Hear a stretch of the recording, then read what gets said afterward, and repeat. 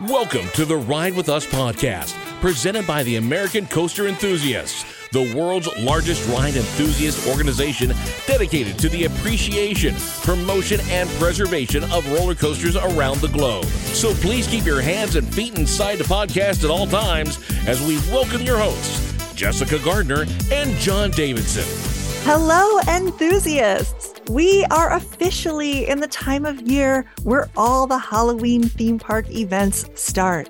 The sun goes down and the excitement creeps up with haunted mazes and scare zones popping up next to our favorite coasters and attractions. But did you know that back in 1973, it was Knott's Berry Farm who started this massive trend? While yes, other parks may have had pumpkins and candy and costumes, it was America's first theme park, Knott's Berry Farm in Buena Park, California, who had the idea for a scary Halloween haunt. 50 years later, in 2023, they are celebrating the golden anniversary of what is now known as Knott's Scary Farm, with maybe their biggest event yet. And I am going to dig in and unearth it all for you. Even if you don't live nearby and can't attend, I think you'll enjoy hearing about the history and what actually goes into planning an event like this. I'll be talking to the creative director, an attraction designer, a historian, an author, and while I was at the live Nightmares Revealed media event, I was able to grab some in-person interviews, and yes, you'll hear the background noise change a little bit, with an event producer, an entertainment producer and director, and a product buyer. Oh yeah, we're going deep. But to kick us off, I am excited to introduce you all to our first guest. He is the corporate director of creative development at Cedar Fair Entertainment Company, and he may know a thing or two about Knott's Scary Farm and theme parks in general. It's Ken Parks. Ken, thank you so much for talking to me today. Oh, Jessica, what an honor. And you were talking about one of my favorite topics ever, which is Knott's Scary Farm. So where are you from originally? Born and raised in California. I'm in Charlotte now for the last 2 years in our corporate offices, or Cedar Fair's corporate offices in Charlotte. I grew up in the Central Valley of California, and so Knott's and Disney and Universal, all of the SoCal parks were a big part of my growing up. And then I was lucky enough to get the chance to work at all three of those places in some capacity. What, really? How did that happen? Well, what happened is I became a performer at the world famous Birdcage Theater at Knott's Berry Farm, doing the daily melodramas. From there, I ended up going to Disney and having a pretty long career at Disney for about 25 years. And as I was sort of ending that, someone asked, I'd been a consultant for many, many years with Knott's. And so I was asked to take on the role of vice president of entertainment at Knott's. So I was there from 2016 until 2021. And then I took on my new role as director of creative development here at Cedar Fair. So I've been here for 2 years, but I've been connected to Scary Farm since my first going in 1986. Wow. And the first Scary Farm that I worked was in 94. And I've been just lucky to just kind of be a part of it since then. That's amazing. I have to tell you, Ken, I was researching you. I was on LinkedIn, okay, and looking at all of the amazing work that you've done. And I just have to fan out for a second. You have been a consultant and a writer and director on some amazing theme park shows. I mean, can you go over it a little bit? I mean, I know that there's a lot of people who would love to do a job like yours, and I'd love to dig into it a little bit more. Sure. I now forgive me because sometimes I forget about things, and I'm always I really sort of compartmentalize things, meaning I'm always focused on the project that I'm working on at the moment. And so I sometimes forget that, I will have a moment where someone will talk about something and I will say, oh, yeah, I worked on I that. did Right? that. Let's see. Well, with Disney, I was lucky enough to do a couple of fun things with Imagineering, a lot of great fun play tests, especially Legends of Frontierland. And I was one of the writers on a show called Great Moments in History with the Muppets that was at Walt Disney Yes. World. And I worked on Frozen live as well as Aladdin at the Hyperion Theater at Disney's California Adventure, and a long-running group called Laughing Stock Company that was in Frontierland at the Golden Horseshoe. And then at Knott's, I was part of the Birdcage Theater, and then I helped to work with a group to develop Ghost Town Alive for that park. Which And won an award. yeah. What was that, 2018, the Thea Award, the Themed we, Entertainment Award? yeah, we did. I think it was for immersive event or theatrical, maybe immersive theatrical event. Well deserved. And now Oh, that's an every year thing. You've got to go it to is, it. and so much fun, a lot of work, but we have a great team at Knott's. And like most things that I've just listed off, it is, certainly not just about me. It's so many people, Of course. including Not Scary Farm, which has just always been about thousands and thousands of people over the years making it so great and wonderful. But can you explain something to me before we get more into Scary Farm? When it says something like you were a writer for Star Wars Launch Bay, like Star Wars Launch Bay, for those of you who don't know, was in where the old Carousel of Progress used to be at Disneyland. And it was sort of, you could walk around and see a bunch of different things and see characters. But when it says you were a writer, so what does that mean? I have to be careful with that. But so I was lucky enough to work for the research and development groups and to work with some really awesome Imagineers there. And so Launch Bay at one point was really going to be seen as a way to test some of the things that we were working on. So there were a lot of projects that didn't quite make it into that facility, but I certainly worked on a lot of them. And some of them ended up making it into the land, and some didn't, and some became the Star Cruiser, and long after I was gone from that, right? But all of the research that was done became those things. But yeah, I was a writer for a lot of interactions and things that were supposed to happen there that just didn't quite happen. That's so cool. And then some rides too, like Calico River Rapids and Knott's Berry Tales Return to the Fair. Can you talk about that and working on those? Yeah. So while I was at Knott's, I got the opportunity to create a new version of Calico River Rapids, which when I was a kid was called Bigfoot Rapids. And the disappointing thing was you never saw Bigfoot. So I got to right the wrongs of my childhood and put Bigfoot into the attraction. That's the dream. That's the dream. As a kid, you're like, I wish I could see this. And then as an adult, you get to do it. And then I loved Fairy Tales so much as a kid as well. And when we had an opportunity to do something in that facility, we had to use the same ride system and all of those things. So that was a bit of a challenge. But I was able to pitch and suggest and work on developing the story, the Return to the Fair.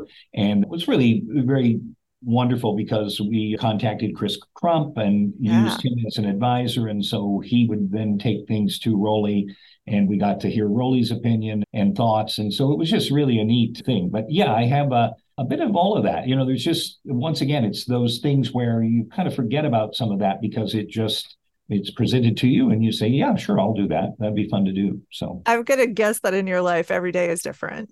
It is. Yeah. It really is. But that's a blessing. What a blessing. So cool. Any advice that you would give to someone who would want to work like you have?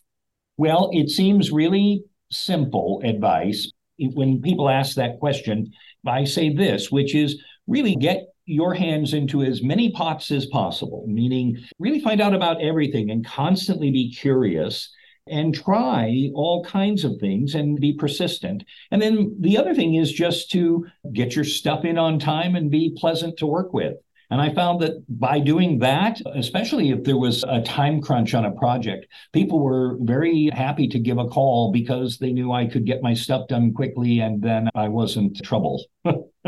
I love it. That's just great advice for anybody in any industry, really. Yeah, exactly right. But simple advice, I think. All right, moving over to Scary Farm now. Okay, thank you. Yeah, that's cool. No, that's very fun. I can tell you don't love talking about your past, but I just had to fangirl out for a second because so nice. So many things that I've seen, and I just wanted to say, so you've done amazing work. Oh, thank you. That's really But nice. I've been told I have to ask you first and foremost about the hanging. Okay. Yeah, okay. Well, I mentioned the Birdcage Theater, and this goes back to the idea of making sure that you kind of get involved in as many things as possible. What happened is I worked there for a bit, and then after 43 years, the park decided, we need to close the theater. And so it left a lot of us without any kind of work. And I hadn't even thought about it beyond that. I was sort of like, I'll just do this until the end of time. And so when that happened, that's what made me think, okay, I really should be involved in as many things as possible. So if this ever happens again, I'll always have something. And so I went in after that had happened and kind of said to the folks at Knott's, I'd be happy to write a saloon show or a stunt show or whatever you might have available. I'm available. And I don't know that I was any good at it, but I just thought, well, I'll try it. And so they had something. They kind of said, okay, well, let's try you at this. And so I wrote a couple of summer shows for them. And then eventually going into the fall, they kind of said, well, we have the hanging and it's this stunt show. And I was well aware of it. And I was like, yeah, I'd be happy to write that. And they said, yeah, we'd like you to direct it too. And so that happened in 2000 for me. And then I wrote and directed the show up until 2019. Or, was in some capacity with it until 2019. And then I have been lucky enough to work with Jeff Tucker this year to bring it back. So cool. For someone who doesn't know what the hanging is, how would you describe it to them? Yeah, well, in its current form, and it's been in this form for many, many years, but it's sort of a pop culture review of the past years with the most obnoxious and vilest of pop culture or social media offenders being walked to the gallows and punished. Oh, dear. So there's lots of stunts and pyrotechnics and a lot of blood, lots of blood packs. And, it's very naughty for Knott's Berry Farm. Okay. That's the thing that's really fun about it is that we have the daytime family entertainment, and then we're allowed to be a little naughtier at night because it's a separate ticket to go into Scary Farm. And so we take advantage of that. Well, I'm excited. This will be my first time seeing it this year, if you can believe that. Even though I've been a long time Knott's fan, for whatever reason, the hanging has always eluded me. When it was announced at Nightmares Revealed that this was going to be coming back, the crowd exploded. It was so exciting all around. Everyone's like, yes, finally. So I guess it left and now it's back by popular demand. Yeah, it sort of had a period where I think it was always kind of edgy, and it's always been an equal opportunity offender. And just kind of, we got into a little bit of a time there with society where people were a little more easily offended than possible. And then as we got to the 50th, I think our leadership sort of said, well, why don't we own that? I mean, meaning, why don't we just, yes, it's offensive. So I guess, lean in. So part of it is it's moving from its location. It used to be out in the square of Calico and over on the Mind stage for a while. And so it was really out there and exposed. And so this year it's moving into the Wagon Camp Theater, which is enclosed. And so you will know if, you're walking in there and you'll have been warned, and that will be on you at that point to decide. And then the audience will get to sit down for the first time, which is they used to have to stand in the square. Yeah, I do too, having stood out there many years. So that'll be great. That's amazing. So you were the vice president of Knott, so I'm only up until a couple years ago. So how involved have you been in Knott's 50th? Because I've got to think that the planning has been, or at least being talked about for a little while. It has. And I was the vice president of entertainment. Excuse me. Yeah, and all good. But Knott's Scary Farm is really seen as an entertainment. It's a park-wide event, but entertainment is at the forefront with the design of the mazes and the scare zones and the shows. And so when I moved into my new position, I am the development director for all things creative. And so I have the great pleasure of working with the same team that I worked with out at Knott's to help develop what the 50th would be. And so we've been looking at all of the things that as you think back as a fan, what you would want to see, what you would want to celebrate. And then also, having to create something that works for those who aren't fans and maybe going for the very first time so they don't feel excluded, but they also, fall in love with the event the way we do. So where do you even begin in trying to figure out what the 50th looks like? Is it people sitting in a room and saying what all their favorite things were? Is it coming up with the designs? Is it conversations? Is it everything? It's a little bit of all of that. But the one thing that the event has always been is that it has always had fans who have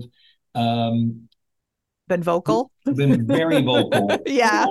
They also, and when I say they, I mean me too. We've also discovered it all together, and it's always been this event that things sprung up from it very organically. So if you look at some of the main characters that are now such a part of the lore of Scary Farm, whether it be the Green Witch or the Bride or even the conductor, they're characters that the guests, they were out on the street at one point, but they were never placed out there with the idea of, the guests will, everyone will think this is an icon and fall instantly in love. It wasn't that. It was that the fans really found those characters, really liked them, and they were just developed over the years. So the fans have been really at the forefront of deciding everything for us, right? We constantly are listening to our fans. And so we knew as you plan this event that there were certain things that you ask yourself, well, if I were going to the 50th, which I am, but if I were going, what would I want to see? And does what I want to see, does that represent what everyone would want to see? And it's hard. That's hard. You'll never, there's a lot to cover there, and you'll never get everything for everyone. But as you listen to what people want, a couple of things always come to the forefront that you're asked about or that they talk about. Such as the Gauntlet scare zone. So the Gauntlet was the second scare zone at Knott Scary Farm. They had ghost town streets, and then the Gauntlet represented the extension of the event. And now these days, the event is park-wide. And I always like to say that the event and the park sort of became the attraction at that event, meaning you don't just go to a theme park and there are haunted attractions. The entire park is really the attraction or the event. But early on, that was not the case. And so the Gauntlet was the second scare zone. And so we knew we had to bring that back in a new fashion and for an audience for today. And so that's happening. The hanging, which we've talked about, we knew that people, and I guess we got that one right because you were saying they were very excited by it. Oh my goodness. It was probably the biggest cheer of the night, I think. Yeah, well, I think they teased it. We've been teasing it for a couple of weeks as well. And I think we were asked about it when we did a panel at Midsummer Screen this summer in Long Beach. And that was the question, is it coming back? And we sort of hinted at it there. And then, they conveniently placed it very last and almost as if they'd forgotten about it. And so I think we knew there would be a response to it. I just don't know that we knew people would be that excited, which is great. That's so awesome. Things like Dr. Cleaver and the Birdcage Theater is coming back. And then we're paying tribute to a lot of our Pass Through the Mazes. We've got some really clever mazes that have been developed this year that pay tribute to the past, but you also don't have to know anything about the past to enjoy them and find them scary and creepy. We have a 50th maze, and we've introduced a new character based on Sinister Seymour, who started the event called The Keeper. And so there's an opportunity to go into what's called the Chilling Chambers, which was a tribute to the first maze that was ever at Knott Scary Farm. And so this is a look back at all of these different mazes and scare zones throughout Knott Scary Farm history. It's all within one maze. We call them mazes as opposed to haunted houses. And then we've got another maze this year that's really fun called Cinema Slasher. And it's like walking into a movie screen. But the movies are based on these past mazes that we've had at Scary Farm. So, oh, nice. So that's, another way to nod to the past, but you don't have to have been there or known about it to still absolutely be right. excited for it. Yeah, the phrase, if you know, you know. That's one of my favorites. Yeah. We're doing all kinds of things. The decor package is going to be bigger than it has ever been. There's some interactive pieces that are happening with our interactive lantern. And then Yes, can we talk about that a little bit more? Yeah, of course. So those interactive lanterns are something that you can buy, which, by the way, are also just like cute Halloween decor that you can take home. But my understanding is it's like a glow with the show type of thing. It does that. It's based on the character we talked about a little bit earlier called the Conductor. And so the Conductor over the years has been given this backstory of being able, with his lantern, to actually see all of the terrifying lands and zones that you experience. So he has used this lantern for years to kind of cast a glow so that it allows us to see them. This year, in honor of the 50th, we've developed his lantern that is an interactive piece. So it will allow you to walk around the park and interact with the decor and the shows and the mazes. It does all kinds of different things. You might walk into a maze and it will shut off the lights in the area that you are in. It changes colors when it senses something scary in one area. It does a lot of cool things. Gus Kruger is working on it with Scott Erickson at Knott Scary Farm. So they're really developing it. But when we talked about it early on, it's been in development for a couple of years. But when we talked about it early on, we had things that we thought it would be fun if it could do. And one of the things I thought it would be great is if you bought it and then 6 months later it began screaming in your home. I thought that would be super fun. But we unfortunately couldn't make that happen. But I just thought, I'm okay with that. I'm all right. Yeah, I think most people probably are. I just thought, boy, wouldn't that be great? Because 6 months into this, you'll have put it in a drawer somewhere. And then to just have it scream at the halfway point to Halloween would be really fun. You're halfway there. Yeah. Anyway, I think there should be really fun. And really, it's an opportunity for us to explore new ways to connect the audience and make them feel more immersed and give more things to do at the event. We love the idea that you can't see it all in one night. Yeah. And so that you'll want to come back. And so this is part of that. And that really is sort of, it really opens the gate for us to try other things. But we've always been, as an event, we've never been afraid to try things. And we've done all kinds of houses and mazes and really innovative things that we just always have felt, that it was okay to try. And a lot of them have just been so successful. And then you see them sort of repeated throughout the industry. So kudos to so many talented people over the years that have been a part of Knott Scary Farm. Seriously, there have been so many things that I can think of that started at Knott's that have gone to other places.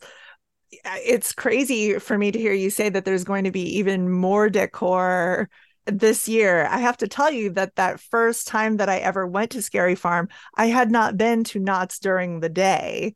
I went to the Scary Farm event first. And I have to say that when I went back to Knott's, I was shocked that it was the same park. I was looking around and I was like, oh, this park is really cute. This is so adorable. I didn't grow up here. I'm from the East Coast. So I had moved out to Southern California, went to Scary Farm, and I literally couldn't tell you where anything was. It was like I had been to two completely different parks. So to hear that there's going to be even more, oh no. I think, that's a great way of expressing that, because it really does feel, I'm so happy that there's a separate gate for it, because it really does take on this other personality. And we use all of the creepiness of Ghost Town and those things in the dark to our benefit. But there's so many wonderful things over the years, and we still do a lot of them, that there's a skull that gets placed on the top of a light up skull. The eyes light up and we place it on top of the log ride. And we decor those rides. We kind of make them attractions that you can experience both day and night. But if you look at the mine ride, it has a daytime version. And then at night, we are able to, through a show control system, change the programming the show and make it creepy and scary. So there's so many wonderful things. But Jeff Shattuck, who is the head of our decor department at Knott's Scary Farm, has really put together a wonderful package. And like most of us, he started at Scary Farm and just has a deep love for it. And so it really will show. And then the thing that we're so excited about is that the event started with the peek-ins, which are these buildings that are part of the buildings that are in Ghost Town. And you used to kind of peek into them and you would see these mannequins depicting Western life. Sure. And then for Scary Farm, they decided when in the early days, well, why don't we put masks on them and decorate them scary? And that was really kind of the first attraction for Scary Farm. And then they would put live actors or live monsters in them. And so we're bringing those back. They'll all be decorated for Scary Farm, so you can go in and peek into them, and then your lantern will interact with them as well. So, yeah. Yeah, I got to get a lantern. That seals it for me. Yeah, they're really cute. I knew I was going to get one anyway, but now I really need one. Yeah. Looking back, what do you have? This might be a hard question to answer. A favorite maze, maybe one that you worked on and one that you didn't work on, like one you saw as a fan? Yeah, well, one that I really love, and it's been fairly recent, is Origins. Yeah. And I really love that maze. And I like what we were trying to do there, and we accomplished it. But I had said to the team that it would be fun to create a living or an unliving land where the maze and the scare zone and the shows were all connected, right? So they're all within the same universe and they're all telling the same story. They may be telling it at different points in the story, but it would be great to connect them that way. And so originally we had thought about that for the Goring 20s, which we're also kind of doing some of that with this year. But we were able to do it in Ghost Town. We were able to connect the scare zone to this wonderful maze that John Cook and Ted Doherty, alongside the Knott's production team, put together. And then the hanging that year was also connected to that story as well. So that's probably my one of the favorite projects that we've done recently. The other one that I really loved was we had a maze called Trick or Treat that was a fan favorite. And it was about, we don't really keep the mazes longer than maybe 3 or 4 years, but this was going on 5 years. And we had to bring it back again because our budget wouldn't allow us to take it away. But John Cook and I thought about it and what could we do? And John suggested these interactive flashlights that you would take through this maze. So we came up with this concept of the idea of, why don't we clear out all of the talent in the first 4 rooms of the maze? And the story is that you're the neighborhood kids that have been dared to go into the haunted house down the street, and you're only armed with a flashlight. And so what the guests didn't know is that not only was the flashlight emitting a light beam, and not only was it programmed to go out when we wanted it to, or to flicker, or to turn into a UV light, but it also was emitting a signal that would trigger things within the empty rooms. So it was a little like a bit of a shooting gallery, but you didn't know you were doing it. And so as you looked around, things would go bump in the night because you were triggering them, but the audience had no clue they were doing that. And so that I really, really loved. And I had one of the biggest scares ever for myself at Scary Farm. We did a walkthrough to test the equipment. And it was really creepy. I mean, to be in this dark room with just this flashlight. And I set a couple of the things off that I knew were there, but it didn't matter. I was so scared, and I just probably said some things that the team was shocked to hear me say. But it really We've all been there. We've all been there. Oh, yeah. But really... that's funny that you helped put it together and it still scared you. I think that speaks volumes. Oh, yeah. I'm such a kid with that. I've never lost the 13-year-olds in myself. And so I just was so excited by that and was so happy to be that scared because I just knew what was going to happen for the guests. So it was so thrilling. That's amazing. Well, what is the number one thing that you want to let us know about this year? Well, I hope everyone will come and have just a wonderful time. And really, I just think there's so many loving tributes to Scary Farm. And I just hope that you find the heart in it, right? There's so many people who really care about this event and have made it just wonderful over the years, and including, or I should say, and not excluding the fans, right? They have really loved the event and have made it what it is. And we've just had so many wonderful designers and creators and monster talent. And the one thing I will say about all of it is I have made so many lifelong friends from Scary Farm. And just because of that event, it's really a life-changing event. And anyway, I hope everybody just goes and knows that all of it has been created out of a love for what it is, for Halloween, for Knott's Scary Farm. Yeah. That's clearly evident in all parts of it, from the mazes to the shows to even the food and the merch, everything. You've clearly all listened to the fans and listen to the people who loved it, but also are aware that there are people coming for the very first time, potentially, or children or teenagers coming, and this is going to be part of their future, hopefully. That's the fun thing about it. It has always been seen, especially in Southern California, as kind of a rite of passage. That, when you got to a certain age, you were old enough now to go to Knott's Scary Farm.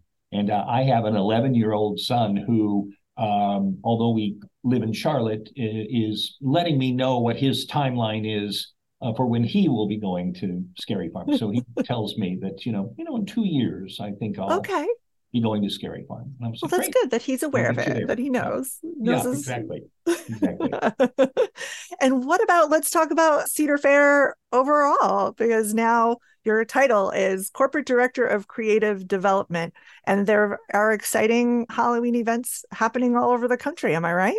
Absolutely. We have 13 parks, and they all have been touched by Halloween each and every year. Some of them do events that are scary events, like Knott's Scary Farm, and then some of them do family-friendly events, and then some of them do a combination of both. For instance, Cedar Point has Hollow Weekends, and they have entertainment for the families, and then at a certain time in the evening, it gets a little scary, and so they shift over into a haunted event. But lots of great things happening so at all of our Cedar Fair parks for the Halloween season.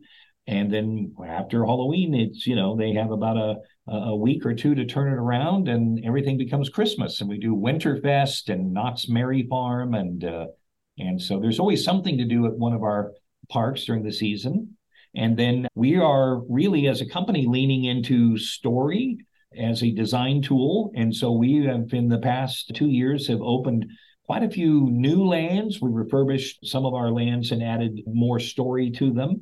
And then we've even done that we've regained a theme at Worlds of Fun that was there. We kind of have leaned back into that. So Worlds of Fun regained its theme as a park this past year, but a lot of cool projects. Aeronautica opened here. I was just going to say, we just were there for CoasterCon, we American Coaster Enthusiasts, and wow, that Aeronautica landing, phenomenal. Clayton Lawrence showing us around there. Wow, what a great job with that area of the park. So if there's more of that coming, we love it.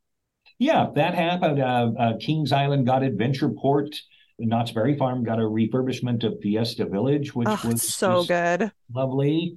And the boardwalk opened at Cedar Point, and I'm sure there are more that I can't even remember that we've done. But the exciting thing is, as a company, we're listening to people, and really they want all of the thrills and all of the excitement, but they also want the experience. They want to be carried away a little bit and transported and go somewhere else for a little while with their family. So that's the dream. That's why we love it. We love a good theme. We love the theme part and the story of it all. That's so great to hear you say.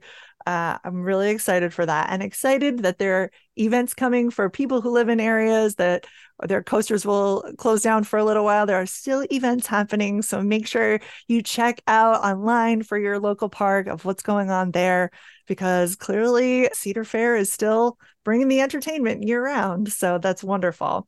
Ken, thank you so much for talking to us today. I appreciate you taking the time, and I am so looking forward to attending Knott's Scary Farm 50th. Oh, yeah. Thank you. Thank you for inviting me, and you'll have to let me know how it goes. I will. I definitely will. Okay. Thank you. This year, year, Knott's Scary Farm has 10 mazes, including 3 all-new ones. Here to tell me about them and about how they are created is someone who knows a lot about bringing attractions to life. Please welcome owner and creative director of Plague Productions, John Cook. John, how are you today? I'm doing awesome. This is a great intro. Thanks. Yeah, thank you. Do my research. John, where are you from originally? So I was born and raised in Southern California, and I am now based out of Savannah, Georgia. Oh, so you're all the way across the country. I am, yep. Do you travel back to Southern California a lot? I do. Yeah, I feel like even though I moved, I feel like I still haven't quite moved because I'm out there so much. But it's nice. It's nice to be able to I guess go and travel to the workplace and then be able to be completely removed from the workplace. You know, it's kind of a double-edged sword there, but it's nice. You've got some good theme parks out there in Georgia. Not where in Savannah, not too much, but Savannah is known as, one of the country's most haunted places. So it's perfect. It's a great place for a haunted attraction designer like myself. So you got a lot of inspiration in Savannah. A lot of inspiration. Yeah, it's a beautiful, beautiful city. I tell everybody it's like the real life New Orleans Square at Disneyland is how it feels. Oh, that is very visual. I love it.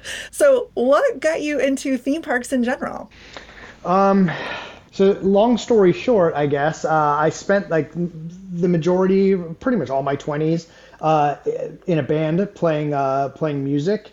And we were traveling quite a bit throughout there. And there was one time I was home, and it happened to just line up perfectly with Halloween. And I had some friends that worked down at Knott's Scary Farm, and I thought, that could be a fun thing to try. And so I went and tried it and never left. And that was 18 years ago now. Wow. So I think I wasn't really a huge theme park and or haunted house person before that. Of course, growing up in Southern California, we have so many great parks and great events. So I've always been around it and enjoyed visiting, but that was really my gateway into being, being a theme park person. And I guess it had a big effect on you. It did. I was just really captivated by like the magic of the behind the scenes production, whether it was the character training, the special effects, makeup, the set design, set construction. It was like really amazing to see all these different people all moving towards that same goal, and it was just something that I felt I gravitated towards and really wanted to be a part of. So what was your first job in a theme park? My first job in a theme park was a set carpenter.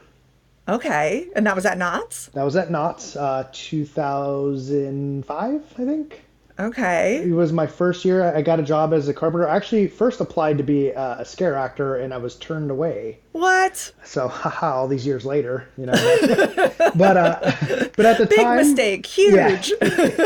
Yeah, so you never know. So, but yeah, so I got turned away, and I really wanted to be a part of it. So I got a job as a carpenter. I had some construction experience at the time. So I took that job and put on my fancy Knott's Berry Farm uniform. Then I walked right back into that employment center and said, "Oh yeah, they sent me over here to get a job as a scare actor." And so they put me into a maze. So that's Wait, how you lied to get the job? A little Do you bit want of that on the record? A little bit of white lie. I consider it being creative. You creatively, you already know me. Yeah. I can scare people, trust me. Yeah, so that first year I did both. I did construction on the mazes, and then I transferred into being an actor that year. And how long were you a scare actor? Yeah, I think I did it total for about 8 years, I think. Okay, and then what happened next? We have a lot of listeners who are interested in working in this industry, so I'm trying to figure out the transition. Yeah, and I have a very non-conventional story. I didn't go to school for any of this.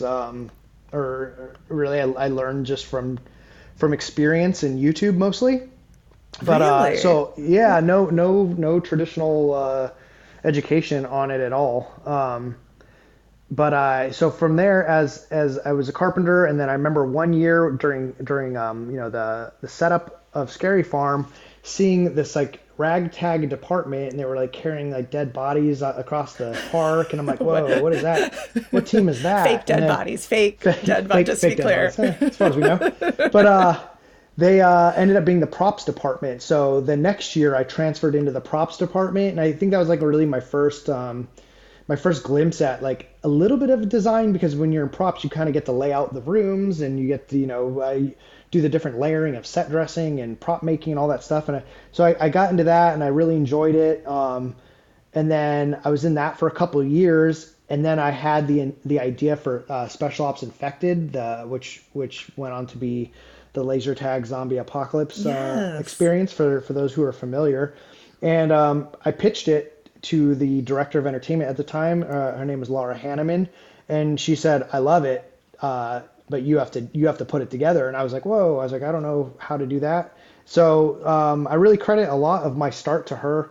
She saw something in me and gave me the tools to learn, and she gave me the room to make mistakes and be able to learn from it. So that was my first experience as a designer ever, was designing Special Ops Infected with zero design experience.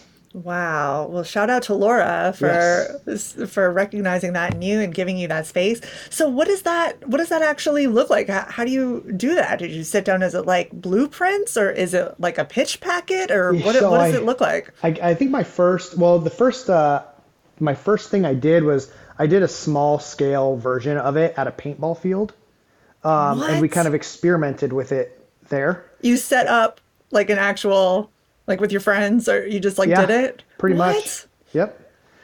Yeah, we did that. And then we had a couple people from Knott that came out, and they had a really good time with it. So I had a couple people in my corner that were also telling Laura, like, hey, this could be a really cool thing for Knott. And Laura was really great at really taking chances and doing things outside of the box. And that was one of them, right? Was Special Ops Infected. It was definitely an outside of the box idea at the time for a standard haunted attraction. So yeah, we did that little mock-up run, and then the next year, I would go work, half my shift in the props department, and then I would go over to the design office, and I had like the little desk in the corner with a machine that could barely operate, and I learned how to use the program Vectorworks for all my designing and drafting and 3D modeling. And Photoshop was another program I had never touched before this. Wow. And so it just kind of developed as we go. And it's funny, I actually came across that design packet from that first year, and all these years later, looking at it, I'm like, oh my God, like those poor builders probably wanted to murder me. Why? Why? Just because I was figuring it out, and I had never done any kind of elevations before, so I was putting together these rough design elevations that these poor guys had to try and build off of. It was like, what do you mean elevations? I'm not so familiar. It's like for what we do in a design packet for a maze is anything that we need to have built, we have to provide an elevation for it. So it's a page that has a front view, a side view, and a plan view, and it's all to scale, and has all the measurements, and it has all the call outs of materials. So it's really, you give it to somebody inside of a scene shop, a carpenter, and they can look at it and know exactly what they're building and how they're going to build it. Wow, I'm just so impressed by you. I mean, talk about someone who, I was saying, if you have listeners that are interested in work, you did this. You proved yourself. You said, I have this idea. I'm going to show you. You're going to actually be able to physically walk through something to get an idea. Yeah, and there's probably easier way to do it. There might be. However, for me, I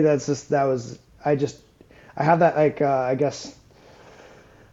Let me preface this. It's a healthy, obsessive trait, where if I get an idea, like I need to see it through, or I need to at least try it. I've done that a few times in my life. I went on and opened my own escape room business and all these things. It's like, if I get this idea stuck in my head, I need to explore it until it either takes off or dies, essentially. So wow, that's where that came from with me, with this Special Ops Infected. Like, I just saw a great potential in it and really wanted to see it through. So that was the first one. Correct. And then what happened after that? That was obviously a huge success. Yep. So that was a big success. And then right after that one, I got moved over full time into the design department there, entertainment design, and took on my next project, which was Paranormal Inc. for the Not Scary Farm fans there. That was the second maze I got to work on. As well as they had me kind of going through some of the older mazes and punching those up a little bit. I got to work on Voodoo. Ended up doing Trick or Treat Lights Out, which was a really fun one to work on, as well as just other park offerings. Voyage to the Iron Reef was a new dark ride at the time. The Right. interactive. This was after Kingdom of the Dinosaurs before Berry Tales, right? Correct. Yep. So I got to do a little bit of the like physical set design for that, which was really fun. The Wild West Stunt Show was cool, just because growing up in California, going to Knott's, like that was always such a memorable part of that park for me, was the Wild West Stunt Show. So it was really neat getting to work on that. So yeah, that's kind of just went from Wow. there. You've been involved in a lot with Yes. Knott's. Oh my goodness. I guess I should ask first about Plague Productions. So how did Plague Productions come about? So funny, just quick little funny story here about Plague, the name Plague Productions. So I was in a band called Winds of Plague, and then because of that, then I had. Okay, you keep talking about this band. What did you play in the band? I have to know. I didn't play anything. I just kind of yelled a lot, I would say. You were the singer. You were the lead singer. Okay. Or the lead screamer. Got Yes. it. Okay. So I did that, and then because of that, everybody when I was a monster at Knott's, everybody, you don't call each other by your names when you're working, so everybody just started calling me Plague, and then I'm like, oh, so then when I had to like start this company to be able to I guess start contracting, I was like, oh, Plague Productions. So that's kind of where that evolved from. So it was actually like my haunt name when I was a scout. Aha. I love it. But anyways, I guess I worked at Knott's for such a long time. I learned a lot. It was always home to me, but I definitely had this urge to go out and try and do other things as well. So that's where we formulated the Plague Productions name, and it really started off. We were doing a lot of like music video production sets and stuff, and then I also used that same thing to contract back to Knott's.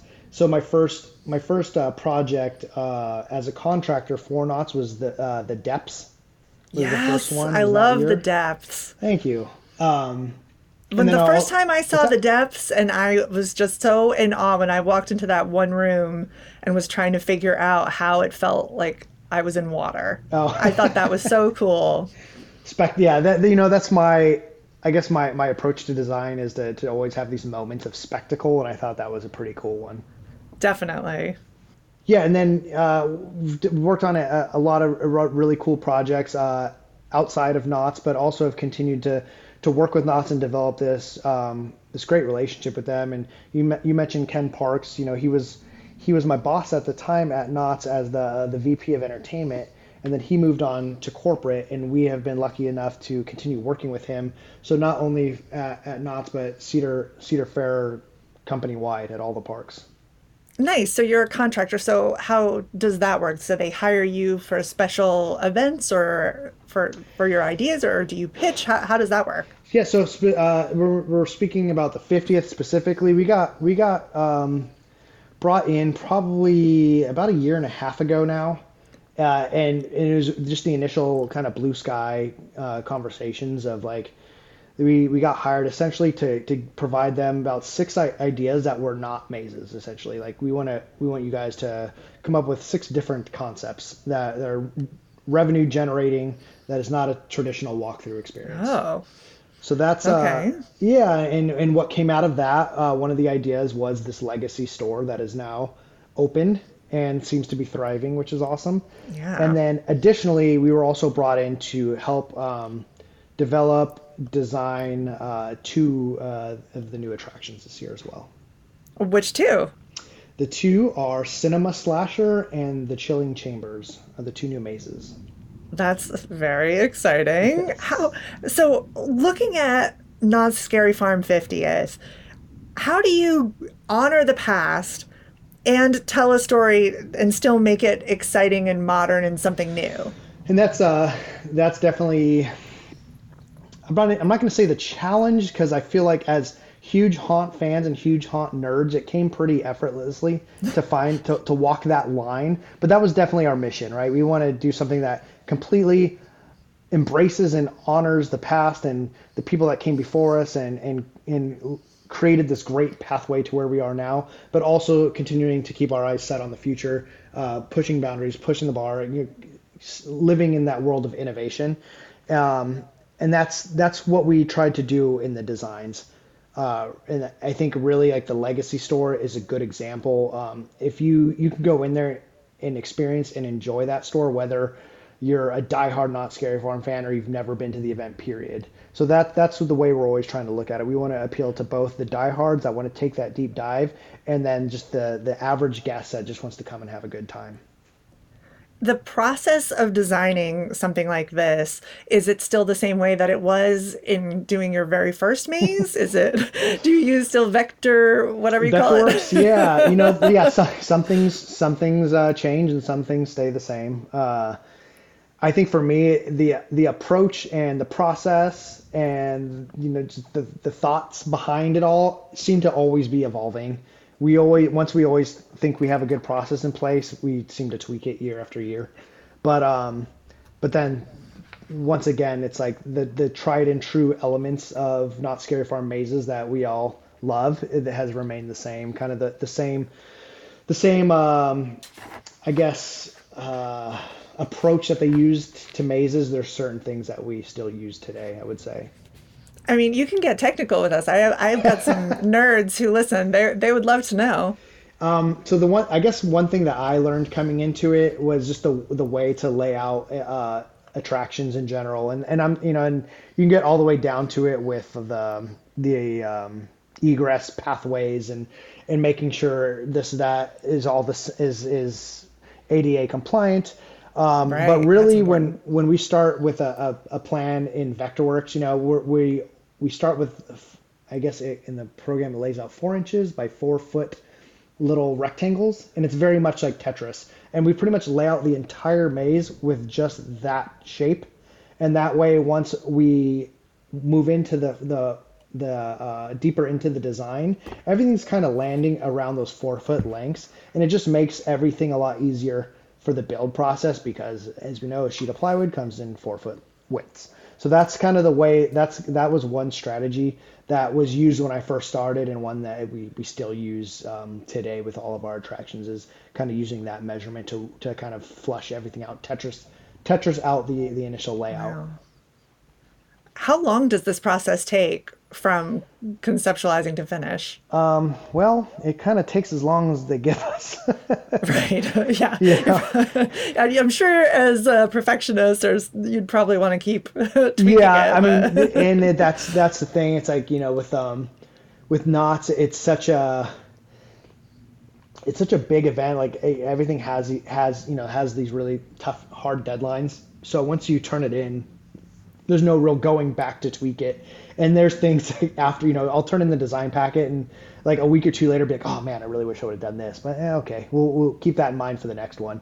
So that's always present. But I guess to answer your question, I would say we probably develop and design a maze within a 3-month window. Oh, wow. Okay. Yeah.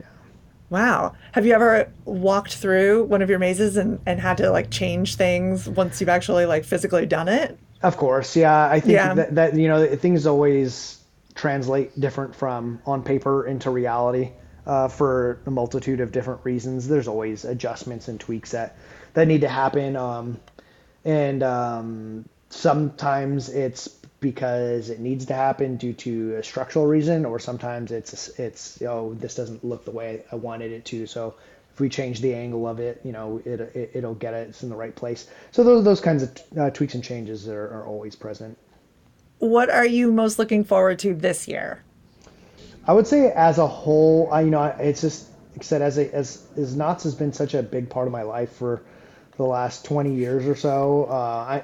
It's just really awesome to be a part of such a huge milestone and to help celebrate such a big landmark for this event and for the industry as a whole. As we all know, it kind of all stems back to Not Scary Farm, so it's pretty amazing to just be a part of it.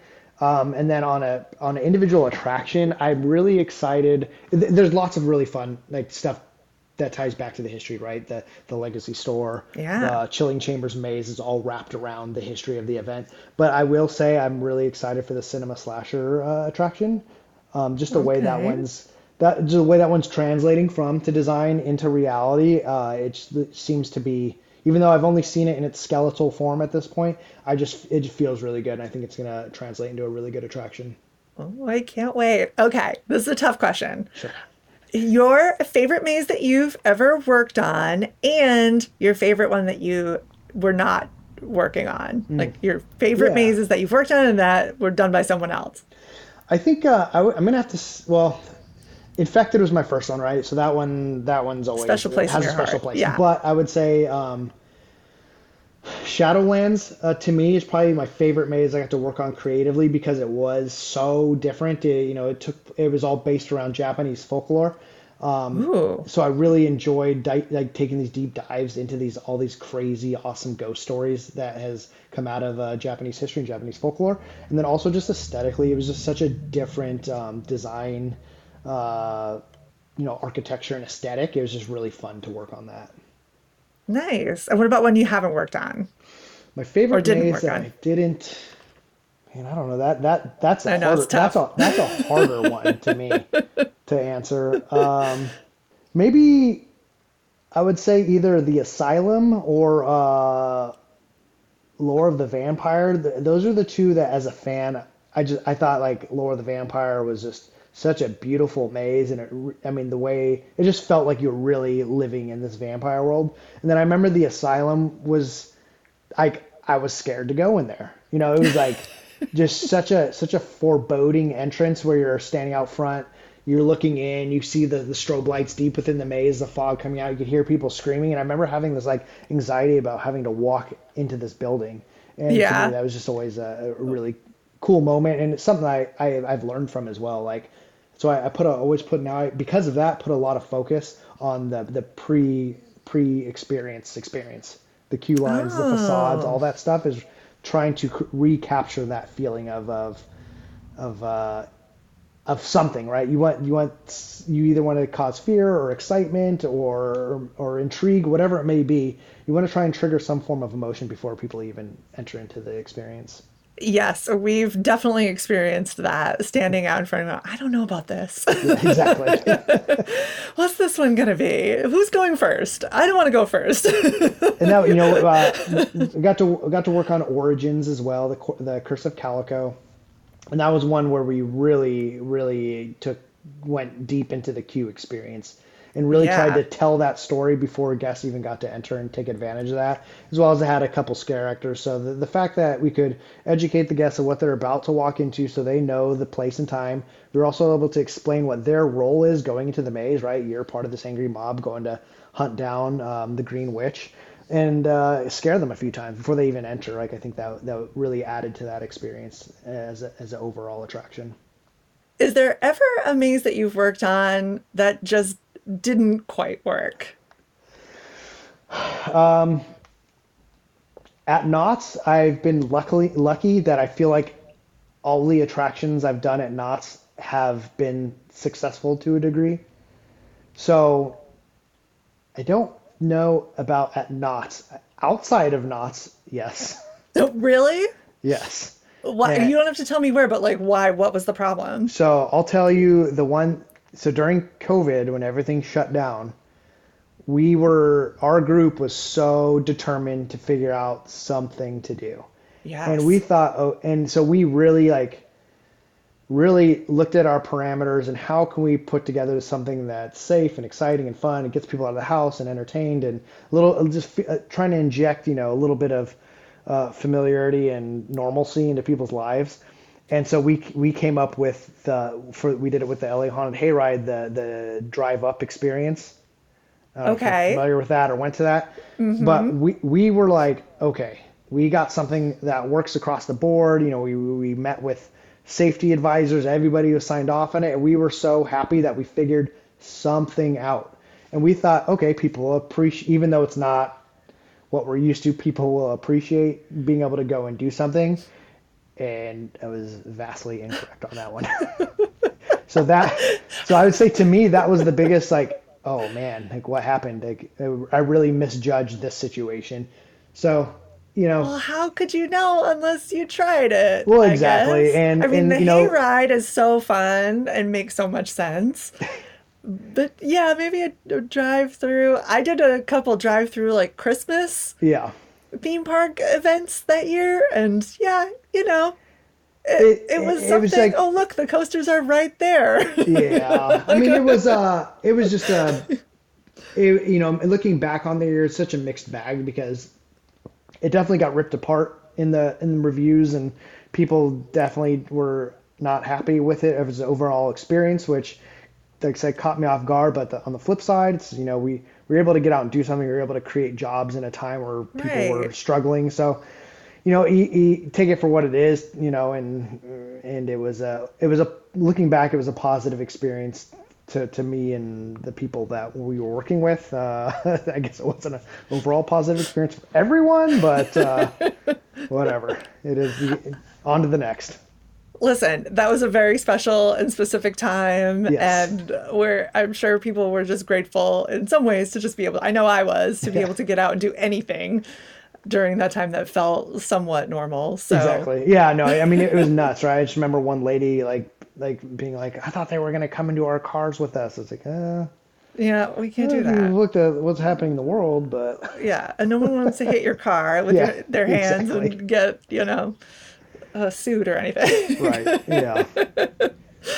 Because you've worked on dark rides before, do you have a favorite dark ride? The Haunted Mansion? I mean, of course, that's just on brand for you. Yes.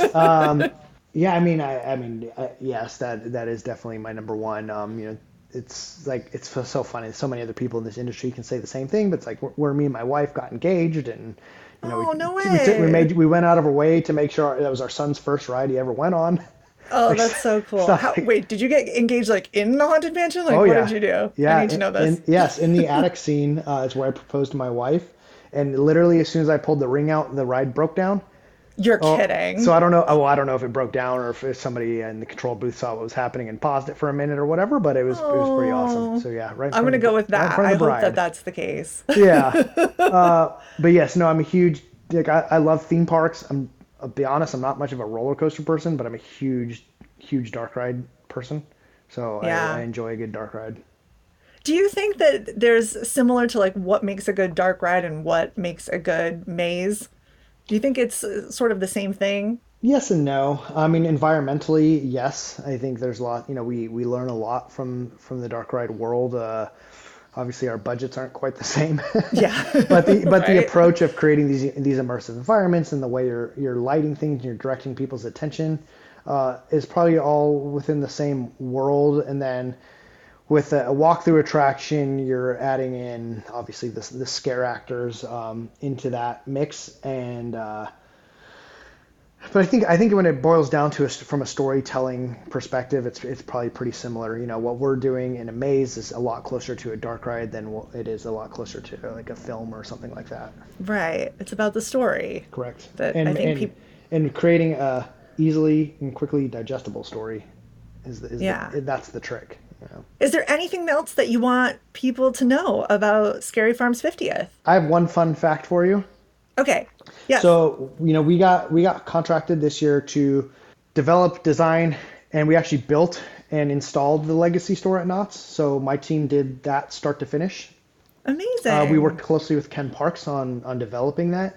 But what we did after that is then we were tasked with developing a smaller version of that store for all 9 other Cedar Fair parks. You're So, kidding. so Oh my if you gosh. have any listeners that aren't necessarily from Southern California, but they might be closer to Cedar Point or Kings Dominion or Carowinds, whatever it may be, Yes. there is going to be a smaller version that's lifted straight from the design of the Not Scary Farm Legacy store and planted in all these other parks. Wait, but relating to their specific park or No. just in general? Well, Okay. it's not Scary Farm specific, but it was lifted from that design. So what you'll see at Carowinds is the same architecture that was used for the Legacy store at Knott's Scary Farm. Amazing. That's so cool. I Yeah, it had is no fun. idea. So I leave on Monday for my world tour of all Cedar Fair parks. You're going to all of them, and you're not a coaster fan? Oh, come on. Well, we're only at each park for one day. Oh my gosh. So yeah, wow. we're doing all the parks within just over 2 weeks. Just to sort of see how it all came out, or no, we're installing the stores. Oh, you're putting it together. Yes, wow. We had all the pieces built and shipped, and then they all should hopefully have arrived by now. And then we go out and we go to each park and set them up. Whew, well, good luck. That sounds like a lot of work and kind of stressful. I love it though. I love a little bit of chaos, so I'm excited for it. Any advice for anyone who would love a job like yours? I would say, like, coming from my perspective, like, go just start doing it wherever that may be, whether it's at one of the parks or an independent haunted house or even a home haunt. Like, just get involved and start learning the craft behind it, because that's the one thing I have noticed is you kind of have to get in there and really learn the nuts and bolts of a haunted house to be able to put one together successfully. And I think you can look at different haunted houses and you could probably see a difference between one that was designed by somebody that comes from the world of haunted houses versus somebody that doesn't. So that's my biggest, I guess, thing that I always express to people that want to get into this, is just start getting in there and learning all the different components that go into it. Just do it. Just get in there. Start learning. Be a self-starter like John Cook. Or I guess go to school and learn the proper way to do it. Whatever, nice job and all that. But hey, who has time for that? Yes, we support education. Yes, definitely. John, are you on social media as Plague Productions, somewhere that everybody could follow? Plagueproductions.com. That's a thing. Plague Productions is on Instagram at plagueproductionsLA. And you are on Johnny X Plague. Yes. Yep. All right. Great. We'll be sure to follow you, and we're definitely going to check out the Legacy Store and all of the exciting things you've been involved with. And I definitely won't look at them the same way. They'll definitely, I'll get to really have more insight on what I'm seeing now besides just the scares. Yeah. So thank you so much for coming on and talking to me today. Yeah, no, thank you so much, and happy Halloween.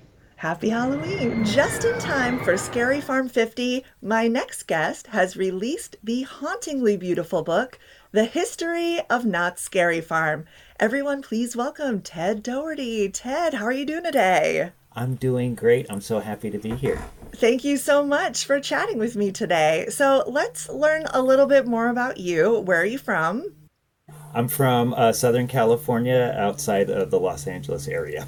Oh, so you grew up here and you live here now as well? Yes. Oh, wonderful. So would you consider Knott's Berry Farm your home park? Is that your closest park? Yeah, that and Disneyland is both of those parks are pretty close to me. So what got you into Knott's in the first place? Do you remember your first time going there? Well, yeah, I went to Knott's Berry Farm as a kid and enjoyed it and loved all the old rides. Some of them aren't around anymore, but really loved going to Knott's Berry Farm. Kind of grew up with Knott's Berry Farm, and by the time I was a young teenager, I discovered Knott's Scary Farm. So when was your first Knott's Scary Farm? My first year going to Knott's Scary Farm was way back in 1987. And you remember it? I could never forget it. Yeah, I kind of had heard about what Knott's Scary Farm was in general terms, but did not really know too many details about it. But, I grew up being a fan of theme parks in general, of Disneyland and Knott's Berry Farm and Universal Studios, but I was also a Halloween fan of just the holiday. Enjoyed decorating the house for Halloween and things like that. When I discovered Knott's Scary Farm, it kind of combined all of these different things that I was really into, because I was also a horror movie fan, and so having all of these different elements and being kind of thrust into almost kind of like your own horror movie of experiencing Knott's Scary Farm for the first time, it was really overwhelming. I was terrified. Terrified but hooked? Yes. Yeah, I braved going. I braved that first night. I remember ducking into one of the stores in the Ghost Town area, which is a midway area of Knott's Berry Farm. It's kind of the heart of not only Knott's Berry Farm, but certainly Knott's Scary Farm.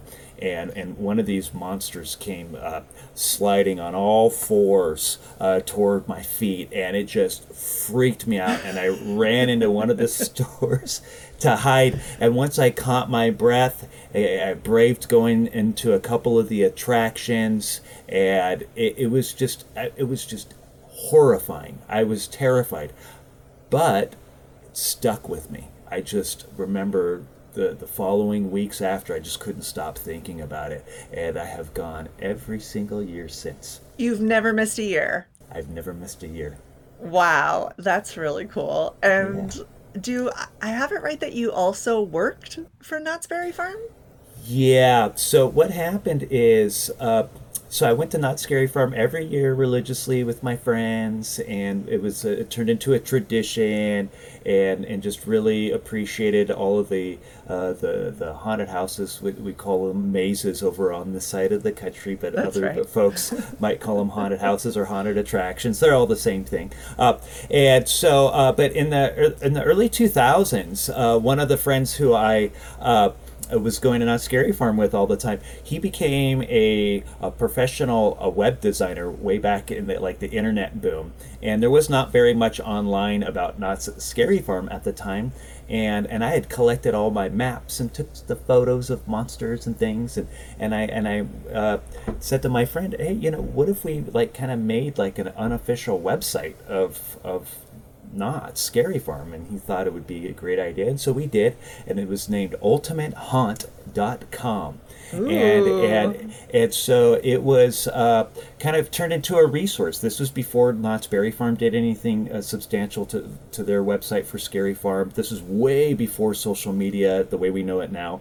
And so we had message boards and started publishing history tidbits of Knott's Scary Farm, because people from around the world were all of a sudden flooding to this website.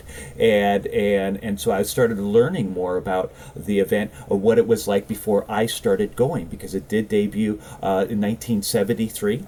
And so it had been around for a little bit before I discovered it. And so I was kind of filling in all of these puzzle pieces on how the event grew throughout the years. And this website got pretty popular, and it was really fun. But through that, I had met management of Knott's Berry Farm, because I always wanted to work Knott's Scary Farm as one of the monsters, but they would always publish articles in the Times and the Orange County Register about all the nutty things they'd make people do to audition to be one of these monsters. And I was a music major in college, and so I was familiar with the world of the performance arts, but certainly not like an actor. I actually even took an elective in a beginning improv class to try to get the chops on what I think it would take to audition successfany for Knott's Scary Farm, and I dropped out of that class after the first day. It wasn't my thing. But fast forward many years later, when we had this website, became friendly with the management, found out that they had temporarily did away with their auditions because so many people were returning year after year to work these positions as the monsters. And so that's when I got in, and I know this is kind of a long-winded answer, but that's how I became a monster at Knott's Scary Farm. My first year was way back in 2001, and I crossed the veil and became one of the characters that started dishing out the nightmares to all the thousands of folks, and I loved every single second of it. Oh my gosh, I have so many questions. Okay, but first I have to go back to this ultimatehaunt.com. What happened there? Did you ever get a cease and desist from Knott's, or did they love it?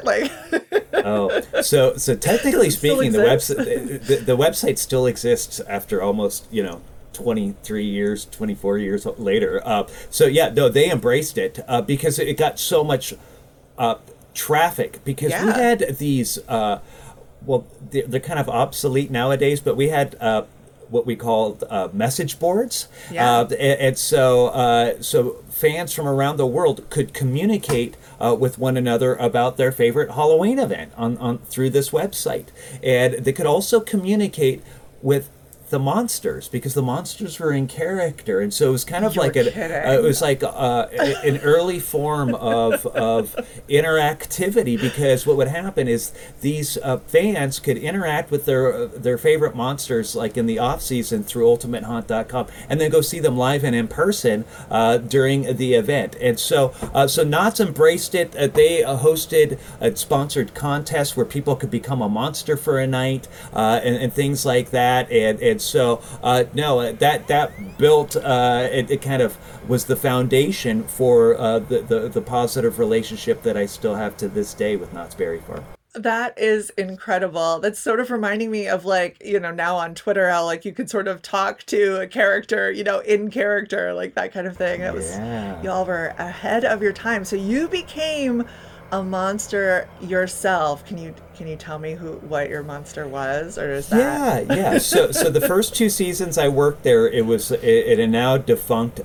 scare zone named the Swamp. So a scare zone is a scare zone's like an open midway portion of one of these theme parks that are rethemed. Yeah, as opposed to the tight confines of a haunted house or a maze. And so this was like an open midway area, the Swamp, that was kind of lined the Reflection Lake, which is a little lake that isn't really there as much anymore. But the characters were like these amphibian kind of monsters that were that crawled from that lake. And so, but there's these researchers and undead scientists who were researching these amphibian characters. So I was one of the undead scientists, and so it was a lot of fun. But that's where I also learned how to slide. And so sliding is a scare tactic that was created and invented at Knott's Scary Farm back in the mid-1980s. And the monsters wear the specialized knee pads and gloves and specialized shoes on the outside of their costumes, and they slide at the ground toward the guests' feet. And it's a scare tactic that's now used at Halloween events around the world, but it started at Knott's. And so for me to finally become one of those sliding monsters, it was a big thrill, because you have to go through like a training and testing certification process. But then after the Swamp, I moved over to the Ghost Town Scare Zone, which is where I ultimately wanted to be. That's the granddaddy of all scare zones in the world. And to this day, yeah. And so I was an undead werewolf from 1885 named Rage the Werewolf. And so as a young horror movie fan, my favorite monsters were always werewolves. So to become a sliding werewolf at Knott's Scary Farm in Ghost Town, that was kind of the ultimate for me. So I was able to be a monster for 10 years, at 10 seasons there, and ultimately got more involved with the management and like training the monsters eventually. And well, that ultimately led to more of the creative things that I do nowadays. But like I said, I love every single second of my time as a monster at Knott's Scary Farm. Seeing it from the other perspective, like you said, pulling back the veil, did that even open up your appreciation for it that much more, or did it kind of take away from it for you? Yeah, that's a good question. So I was afraid that, maybe would the magic be ruined if I kind of saw behind that curtain. But no, I fell even more deeply in love with it in a different way. But I'm still a fan, so I still go and appreciate the event as it is. But working as a monster gave me a new kind of almost rejuvenated passion for the event on a different scale. But yeah, it didn't ruin any of the magic, thankfully. Oh, good. Yes. It seems like it didn't. No. As I'm reading the rest of your resume. So then now, what can you tell everybody what you do, what Yeah, so now I'm a writer, producer, and director for large-scale Halloween events and attractions at theme parks, which allows me to work with companies like Knott's Scary Farm. And so now I create the nightmares behind Knott's Scary Farm. And so we create the mazes and the scare zones for not just Knott's Scary Farm, but for other events at other theme parks. And so now I conceptualize and help conceptualize the different worlds that we create, that we put place the guests in for their nightmares to be made every season. And so now it's even deeper of an involvement with the event, and I still love it after all these years. Oh, clearly.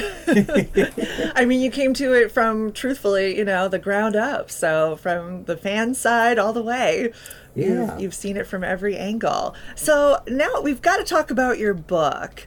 Okay. So you wrote a book that was a picture history book in 2012, Knott's Halloween Haunt, which is really the first edition of this new book that came about this year, is my understanding. So how did that come about? So I mentioned I had this website, ultimatehaunt.com, and throughout the years we had published interviews and history tidbits on the website. And in the sort of like mid to late 2000s, there were rumors that Cedar Fair might be selling Knott's Berry Farm. And Cedar Fair is the parent company of Knott's Berry Farm. And so we thought, oh my gosh, what would happen if somebody bought Knott's? What would they do to it? What would happen to my beloved Knott's Scary Farm? And so, well, thankfully, they didn't sell Knott's, but at that time, it was like, okay, maybe now's the time to try to start documenting some more of this history. So I worked as an associate producer on a documentary that was made of Knott's Scary Farm that was released in 2004 named Season of Screams. And so we were able to document a lot of the history of the event. But even still, several years later, there was a lot of missing puzzle pieces as to truly how this event became the world's largest and scariest Halloween party. And so when the rumors came around that maybe Knott's would be sold, it was like, okay, maybe I need to buckle down and really research this. And so I started conducting even more interviews and really tracking down people, creators, employees from the past, really trying to document as much as I could. And I realized, this is not all going to fit on a website. And so maybe I should take this a little bit more seriously to the next level and actually document this into a book. And so that's what we did. And so that book was released in conjunction with the 40th anniversary of Knott's Scary Farm in 2012. And it was like over 80 interviews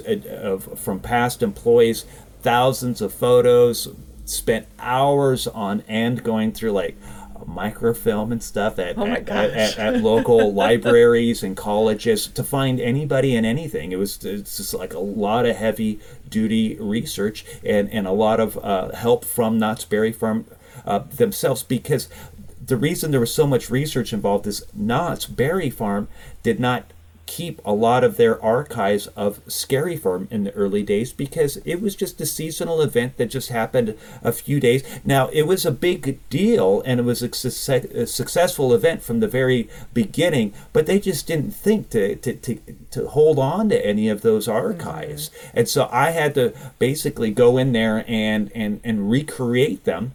And so that book came out, and it was a lot of fun and well received. And through one of the headliners in Knott's Scary Farm's history is a great magician named Ed Alonzo, And so Ed Alonso is one of his best friends is Neil Patrick Harris. I was just going to ask. There's yes. a foreword by Neil Patrick Harris. Yes, and so Neil Patrick Harris is a big fan of Knott's Scary Farm and good friends with Ed Alonso, and so Neil Patrick Harris graciously wrote the foreword for the book, and so it was there, and it was sold at Knott's Berry Farm for several years, and then after a while, just kind of didn't really fade away. It just was kind of there. But, we knew that we had the 50th anniversary coming up. And so there's a lot that has taken place over the last decade at Knott's Scary Farm, a lot of innovations and growth. And so we thought, well, what if we add a whole new chapter and let's revise the first edition and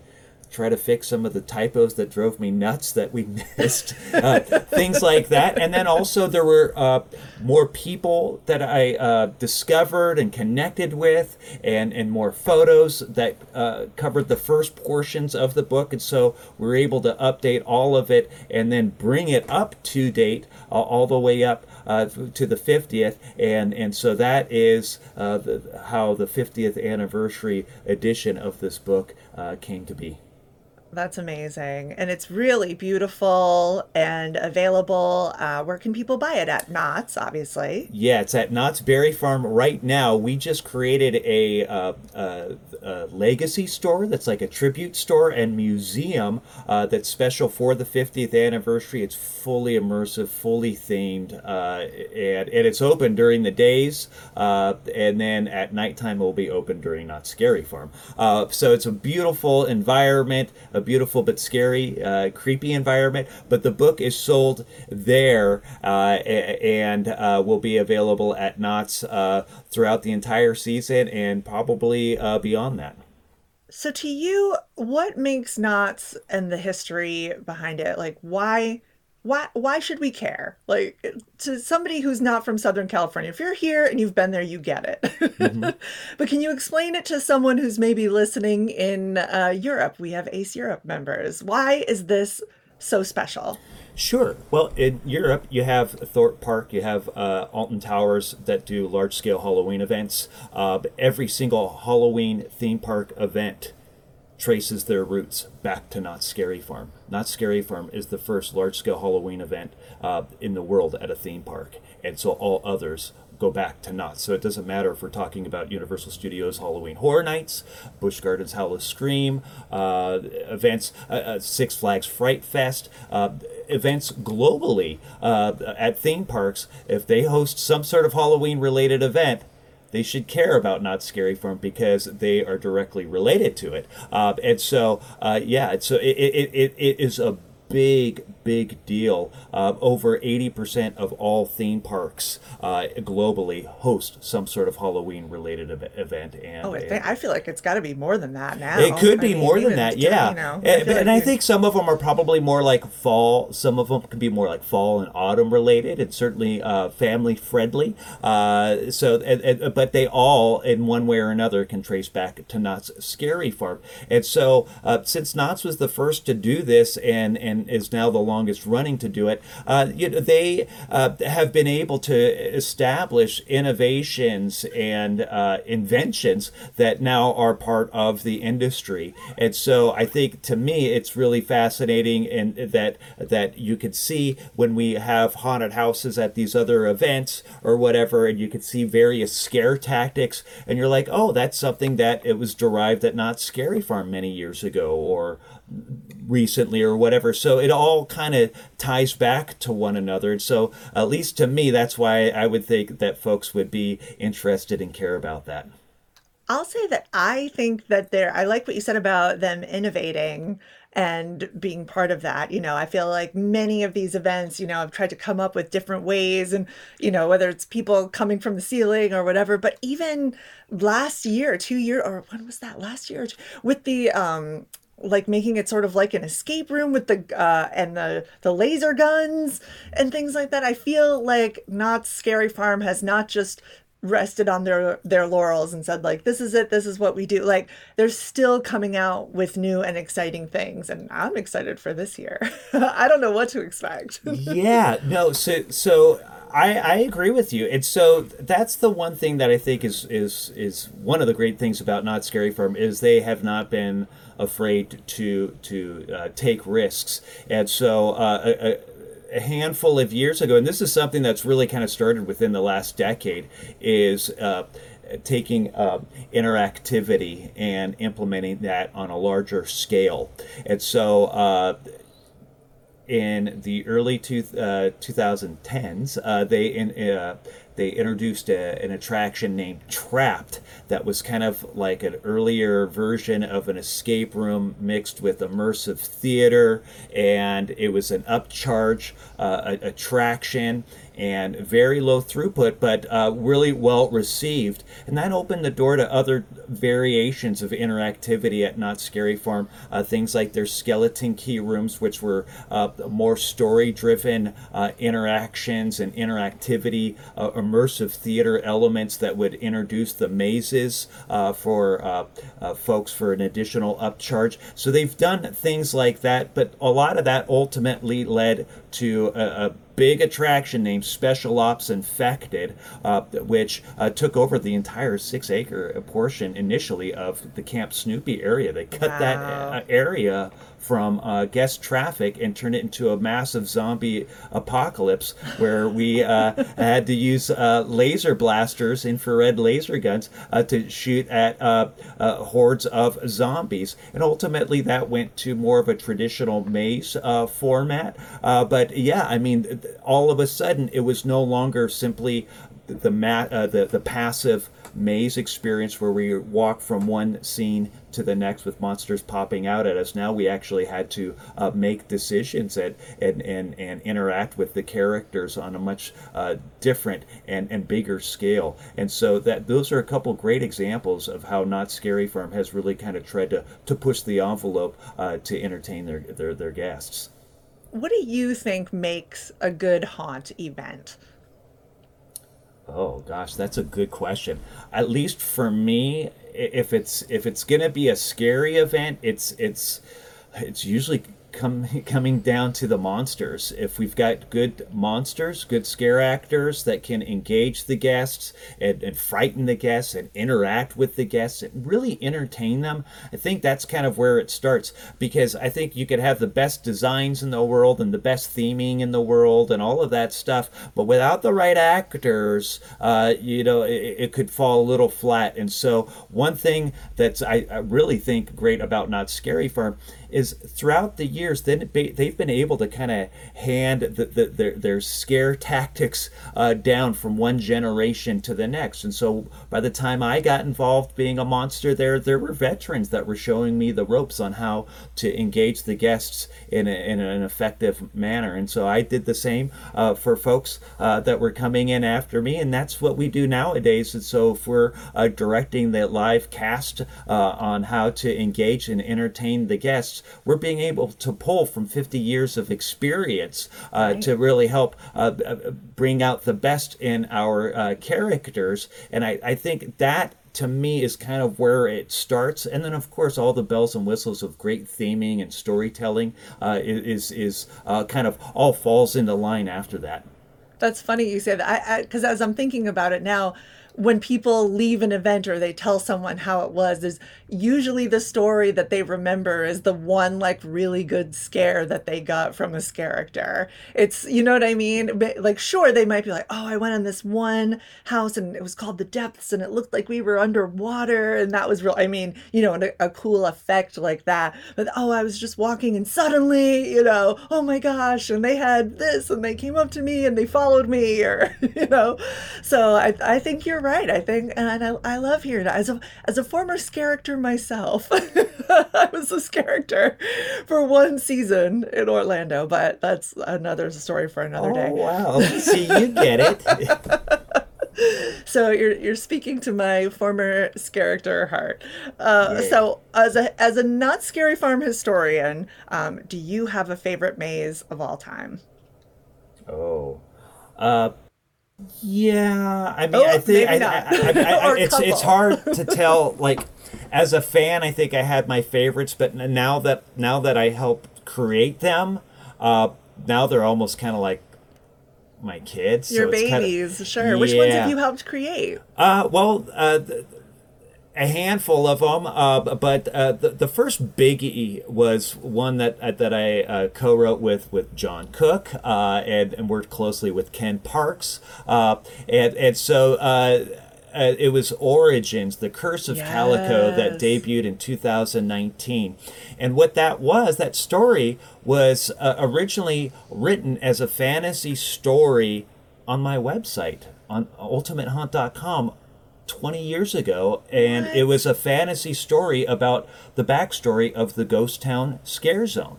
Why were these monsters here? What brought these monsters here? Why do they exist? How do they exist in that world? And so that was just kind of this unofficial folklore that existed on ultimatehunt.com for years. That's so cool. Yeah, then eventually it was like, okay, well, hey, is there a way maybe we could try to make this an official story, and can we do it maybe in the telling of an attraction, a maze? And so that's what Origins, The Curse of Calico is. It's the backstory on how the ghost town monsters came to exist. And so it was taking that unofficial folklore and mix that with some content found in one of the most famous shows in Not Scary Farm's history named The Hanging, and we combined all of those elements into this really cool maze that I think we were all very, very proud of. Yeah, and it's still there to this day. And in fact, at the Nightmares Revealed event, I get to go through it with the lights on. And I have to tell you, even with the lights on, that maze is still terrifying. Yes, I love it. With the lights on and no characters, it was still terrifying and fascinating.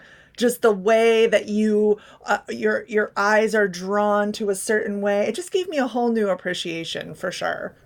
Oh, I love hearing that because, we put in so many various Easter eggs as well as just having the core story on how to tell this in a compelling way so the masses could comprehend and understand this story, because it's kind of an interesting story on how these ghost town monsters came to be. And so we wanted to ensure that narrative was easily digestible for everybody. But then we also threw in all these various details, these Easter eggs that are there within the scenic, within the design. So I'm happy to hear that you're able to see some of that stuff during the Lights On tour. Yeah, I felt so fortunate to get that opportunity for sure. And I look forward to going on it and going through it again with the lights up and with the characters in place.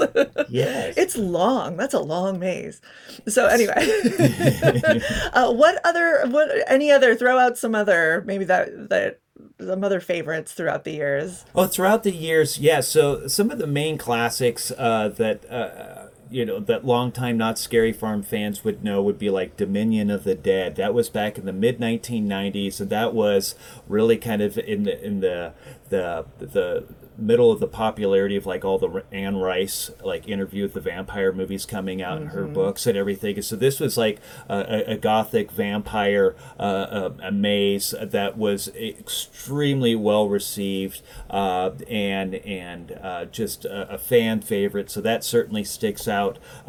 One of my earlier favorites was an old maze named Revenge of the Dead, and this was way before the Walking Dead craze and all that stuff. But it was the various zombies through different eras of time. And so there was like war zombies from like World War II, and pirate zombies, and mobster zombies from the Roaring 20s and stuff. So that was a really cool maze and really long, and so really enjoyed that. And then later on there was another one called Timothy L. Erie's Time Machine, and it was the first time and pretty much the only time that they allowed you to choose your own path. You could tune out or drop out, and so one path was kind of like a psychedelic drug-induced type of weird theme. Another was like a Vietnam like war scene, and so it was pretty intense,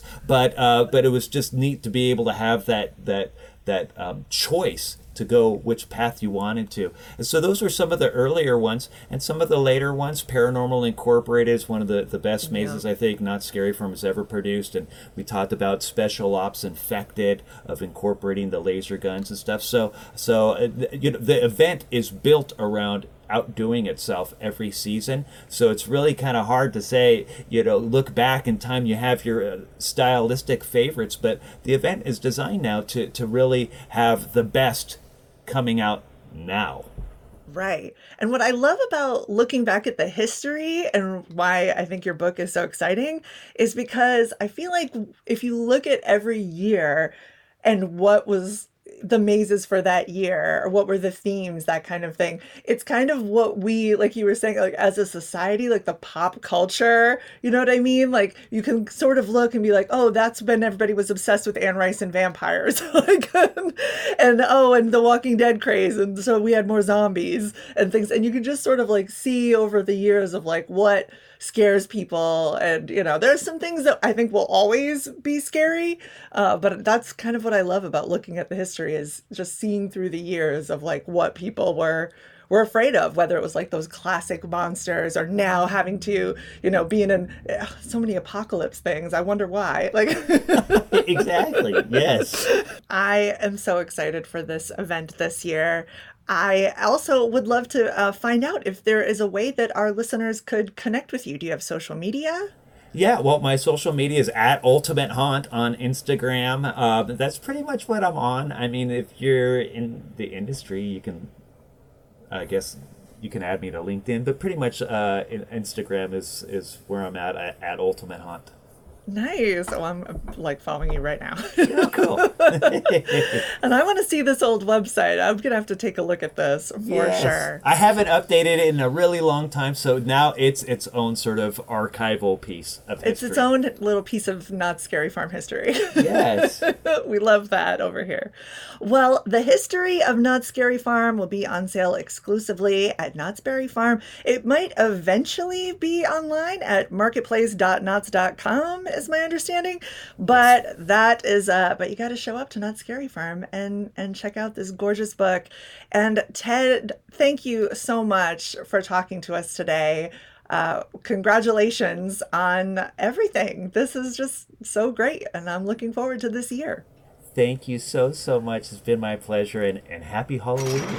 Now I'm here with my friend Chris Doe. Chris, it's great to see you again. Nice to see you again, too. Chris is the producer of Knott's Scary Farm this year, one of the producers. One of the producers, yes. How's it going so far? It is going great. We're very excited. The teams have been working so hard to bring the 50th to life. We've been talking about the 50th for years now, and it's finally here, and I'm very excited for it. I can't believe it's been 50 years of Knott's Scary Farm. There's so much to look back on. Yeah. And so how do you even start preparing for this year? I'll tell you, the 50th anniversary, we're paying homage to so many different things that we've had in the past. One of my favorite things is getting all these amazing designers, creatives from all over the map who've worked on Scary Farm in a room to say, what do we want to do this year? And to hear everybody's favorite, like, we want to do this, we want to do this, we want to do this. And to be able to sit there and hear all of the rich history and know, oh my goodness, we're going to bring this to life. Yeah. That is so rewarding, and it is a very fun room to be in.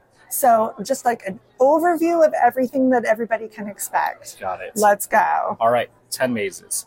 7 of them returning, 3 brand new mazes. Yes. We have Cinema Slasher. That looks so really cool as a movie exciting fan. Yes. So the cool thing about that, you get to be a movie fan, you get to enjoy these classic slasher films, whether it be, in the fraternity sorority house, in the boathouse and things like that, but we're also paying homage to previous mazes that we have in that as well. Nice. We have Room 13. We get to see the kind of the origin story. We get to see where the Devil's Elixir has come from. The beautiful Argive Hotel, this wonderful Art Deco beautiful hotel. You've been told not to go into room 13, so what are you going to do? Go into room 13, but there's something specific I really want to ask you about. Yes. I saw in the package video that there might be some sort of nod to the blind tiger, which has been a mystery here at Knott's Berry Farm for so long. Are we going to know a little bit more about what blind tiger, this club that is in Knott's Berry Farm? So for the first time ever, you're going to go into the blind tiger. You get to see the blind tiger if you saw our announcement video that we did 2 years ago, you might get to see that scene happen in real life. That is incredible, because I have been trying to get into that club. That is harder than Club 33. That is harder than Soho House. That is the #1 ticket. Got it. Here, and I'm finally going to go in. I look forward to having you there. You're going to enjoy it. Just don't drink too much of the Devil's Elixir, but nothing bad can happen if you do. So. All right, good. Hot tips. And then, of course, Chilling Chambers. That is the one that, we talked about all these mazes. Which ones do we want to feature? We're able to pay homage to all the mazes that we've had in the past. But, of course, what do it look like for the 50th anniversary? So that is our 3 brand new mazes.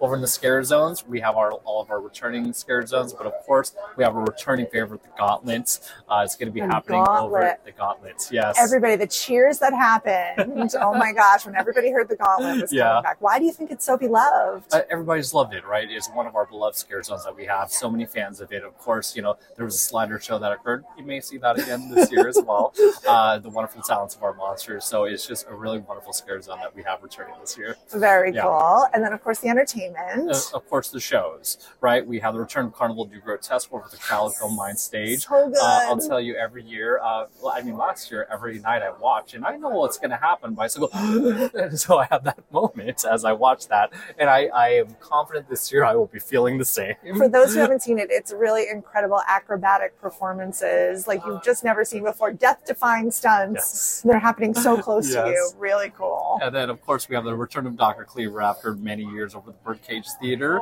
And then brand new this year, we have Music Monsters and Mayhem over at the Walter Knott Theater. We're paying a musical tribute to all things Not Scary Farm, for mazes, scare zones, and things like that, whether it be comedy, dance. It is such a great fun show that we'll have with the Walter Knott Theater. I love that. And of course, last but certainly not least, we have the return of the hanging over at Wagon Camp. The hanging. A rope dropped down and everybody cheered. And I have to admit, I don't know what this is. I think that this was before my time. Got it. So is this a little, I'm hearing it's irreverent and it's kind of... Yeah.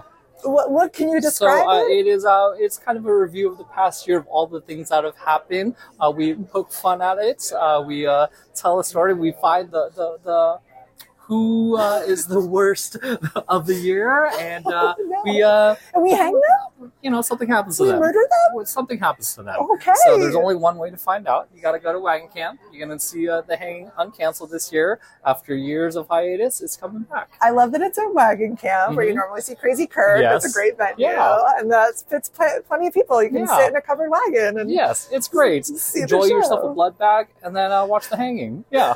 Are the coasters going to be open? Yes, of course. All of our wonderful rides will be open. You'll be able to enjoy all of our attractions. It's hard because when you come, there's so many things you want to do. Do you want to go on a roller coaster? Do you want to go through one of the mazes? Do you want to go through one of the scared zones? Do you want to watch a show? There's so much to do.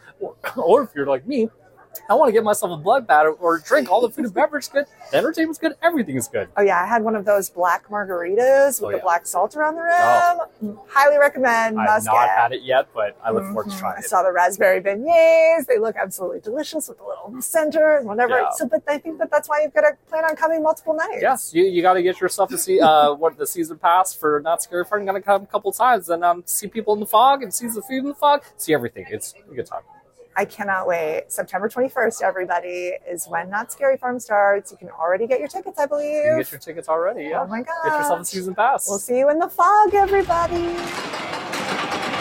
I am here with Casey Gussler. He is the show director, choreographer, writer of music of Monsters and Music Monsters and Mayhem. That is the name of the show that we are all so excited about. That is going to be, am I right, on the Walter Knott stage? The Walter Knott Theater. The Walter Knott Theater. The 2,000-seat theater that we have. That's amazing. And I heard it's a big cast, right? 24 singers and dancers and comedians. So this is a musical? It is a musical. It's a scary musical. A scary musical. Think a scary Las Vegas review burlesque type show. Oh, so maybe kind of sexy? Very sexy. Okay, we always like that. Mm-hmm. You know, sometimes Scary Farm is a date night, so we all like that sort of thing. So tell me a little bit about your background. My background? Well, I'm a musical theater guy. I've been in it since I was a tyke. I started dancing when I was 7. Oh, wow. I worked in Vegas, I've worked on Broadway, national tours, cruise ships, theme parks, and all of that brought me to Knott's Berry Farm. And how long have you been with Knott's? 7 years. 7 years. And what are some of the other things the you've other done shows? with Knott's? Let's see, the Elvira show. Amazing. Yeah, back in 2017. Wow. Yeah, our last show.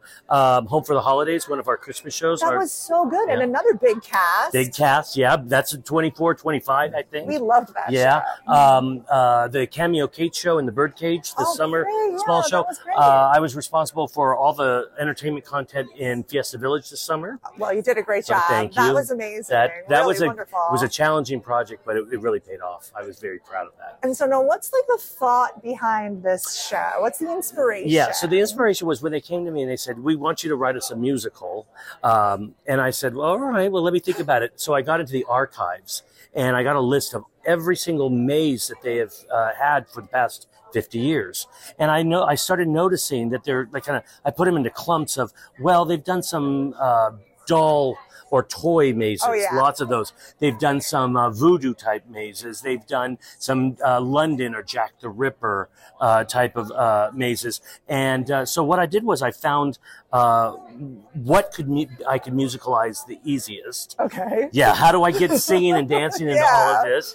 And well, you've seen Sweeney Todd. Exactly. So they're scary. So that's what I did. I put those together, came up with 6 different scenes, musical numbers, and then we'll have a host that will be paying homage to our different hosts throughout the years, starting with Seymour Vincent, going into Wolfman Jack, and of course Elvira. Of course. So, I mean, she's a legend. And she you is got a to work legend. with I her. did. What was that like? Lovely.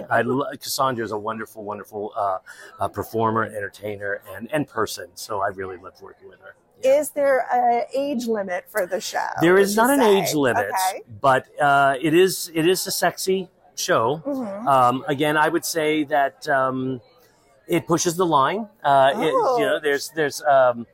We had a lot of body humor in Puppet Up last year for the past 3 years. Oh, that was really funny. Yes. So think that and musicalize it. All right. Yeah. I love this. Yeah. I'm so excited for it. It should be very exciting. It's a huge musical spectacular. Complete costumes for every musical number. We go a lot of different places. As you see, there is a Jack the Ripper number, a voodoo number, a Calico, a tribute to Calico. Of course. And We're big the on Doll Calico Factory. Here Yeah, Knott's. Everything Calico. Yes, and the Doll Factory, which we have our dolls coming out of coffin presents. Oh, okay. And so it's pretty macabre, Okay. Yeah, so it's fun. Most musical theaters, you don't do scary. Right. So this is, a chance for me to kind of spread my wings and a little stretch, to find, how do I do scary and musical? What's your favorite part of your job? The creation of it, yeah. I mean, I love directing. I love working with actors and dancers, and that was my background. It started as a dancer, but I love the creation. I love when they come to me and just kind of give me an idea, and it's an open slate, a blank piece of paper that I get to just kind of start creating, and that's what I've been doing since I was a little boy. In 3rd grade, I was writing musicals, so now I get to do it, for a job.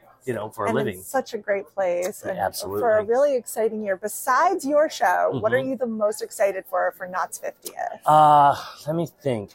The room 13, that maze. That looks really cool. It looks really good. I love all things 20s, 30s, 40s. I'm kind of an old soul. So going through that, it looks like a beautiful maze. Well, I heard Chris Doe in the package to say something about Blind Tiger also being involved. And Blind Tiger's always been a mystery to me. Yep. And right outside the Walter Knott Theater. And so I'm excited to see what we've decided to put as true story for what that is. You're going to get a background of that. Yes. So, yeah. Okay, and it's just from the concept drawings, I'm super, super excited about. And then, of course, my show, I'm thrilled. I can't wait for the audiences to come in and see this. It's going to be very different and exciting.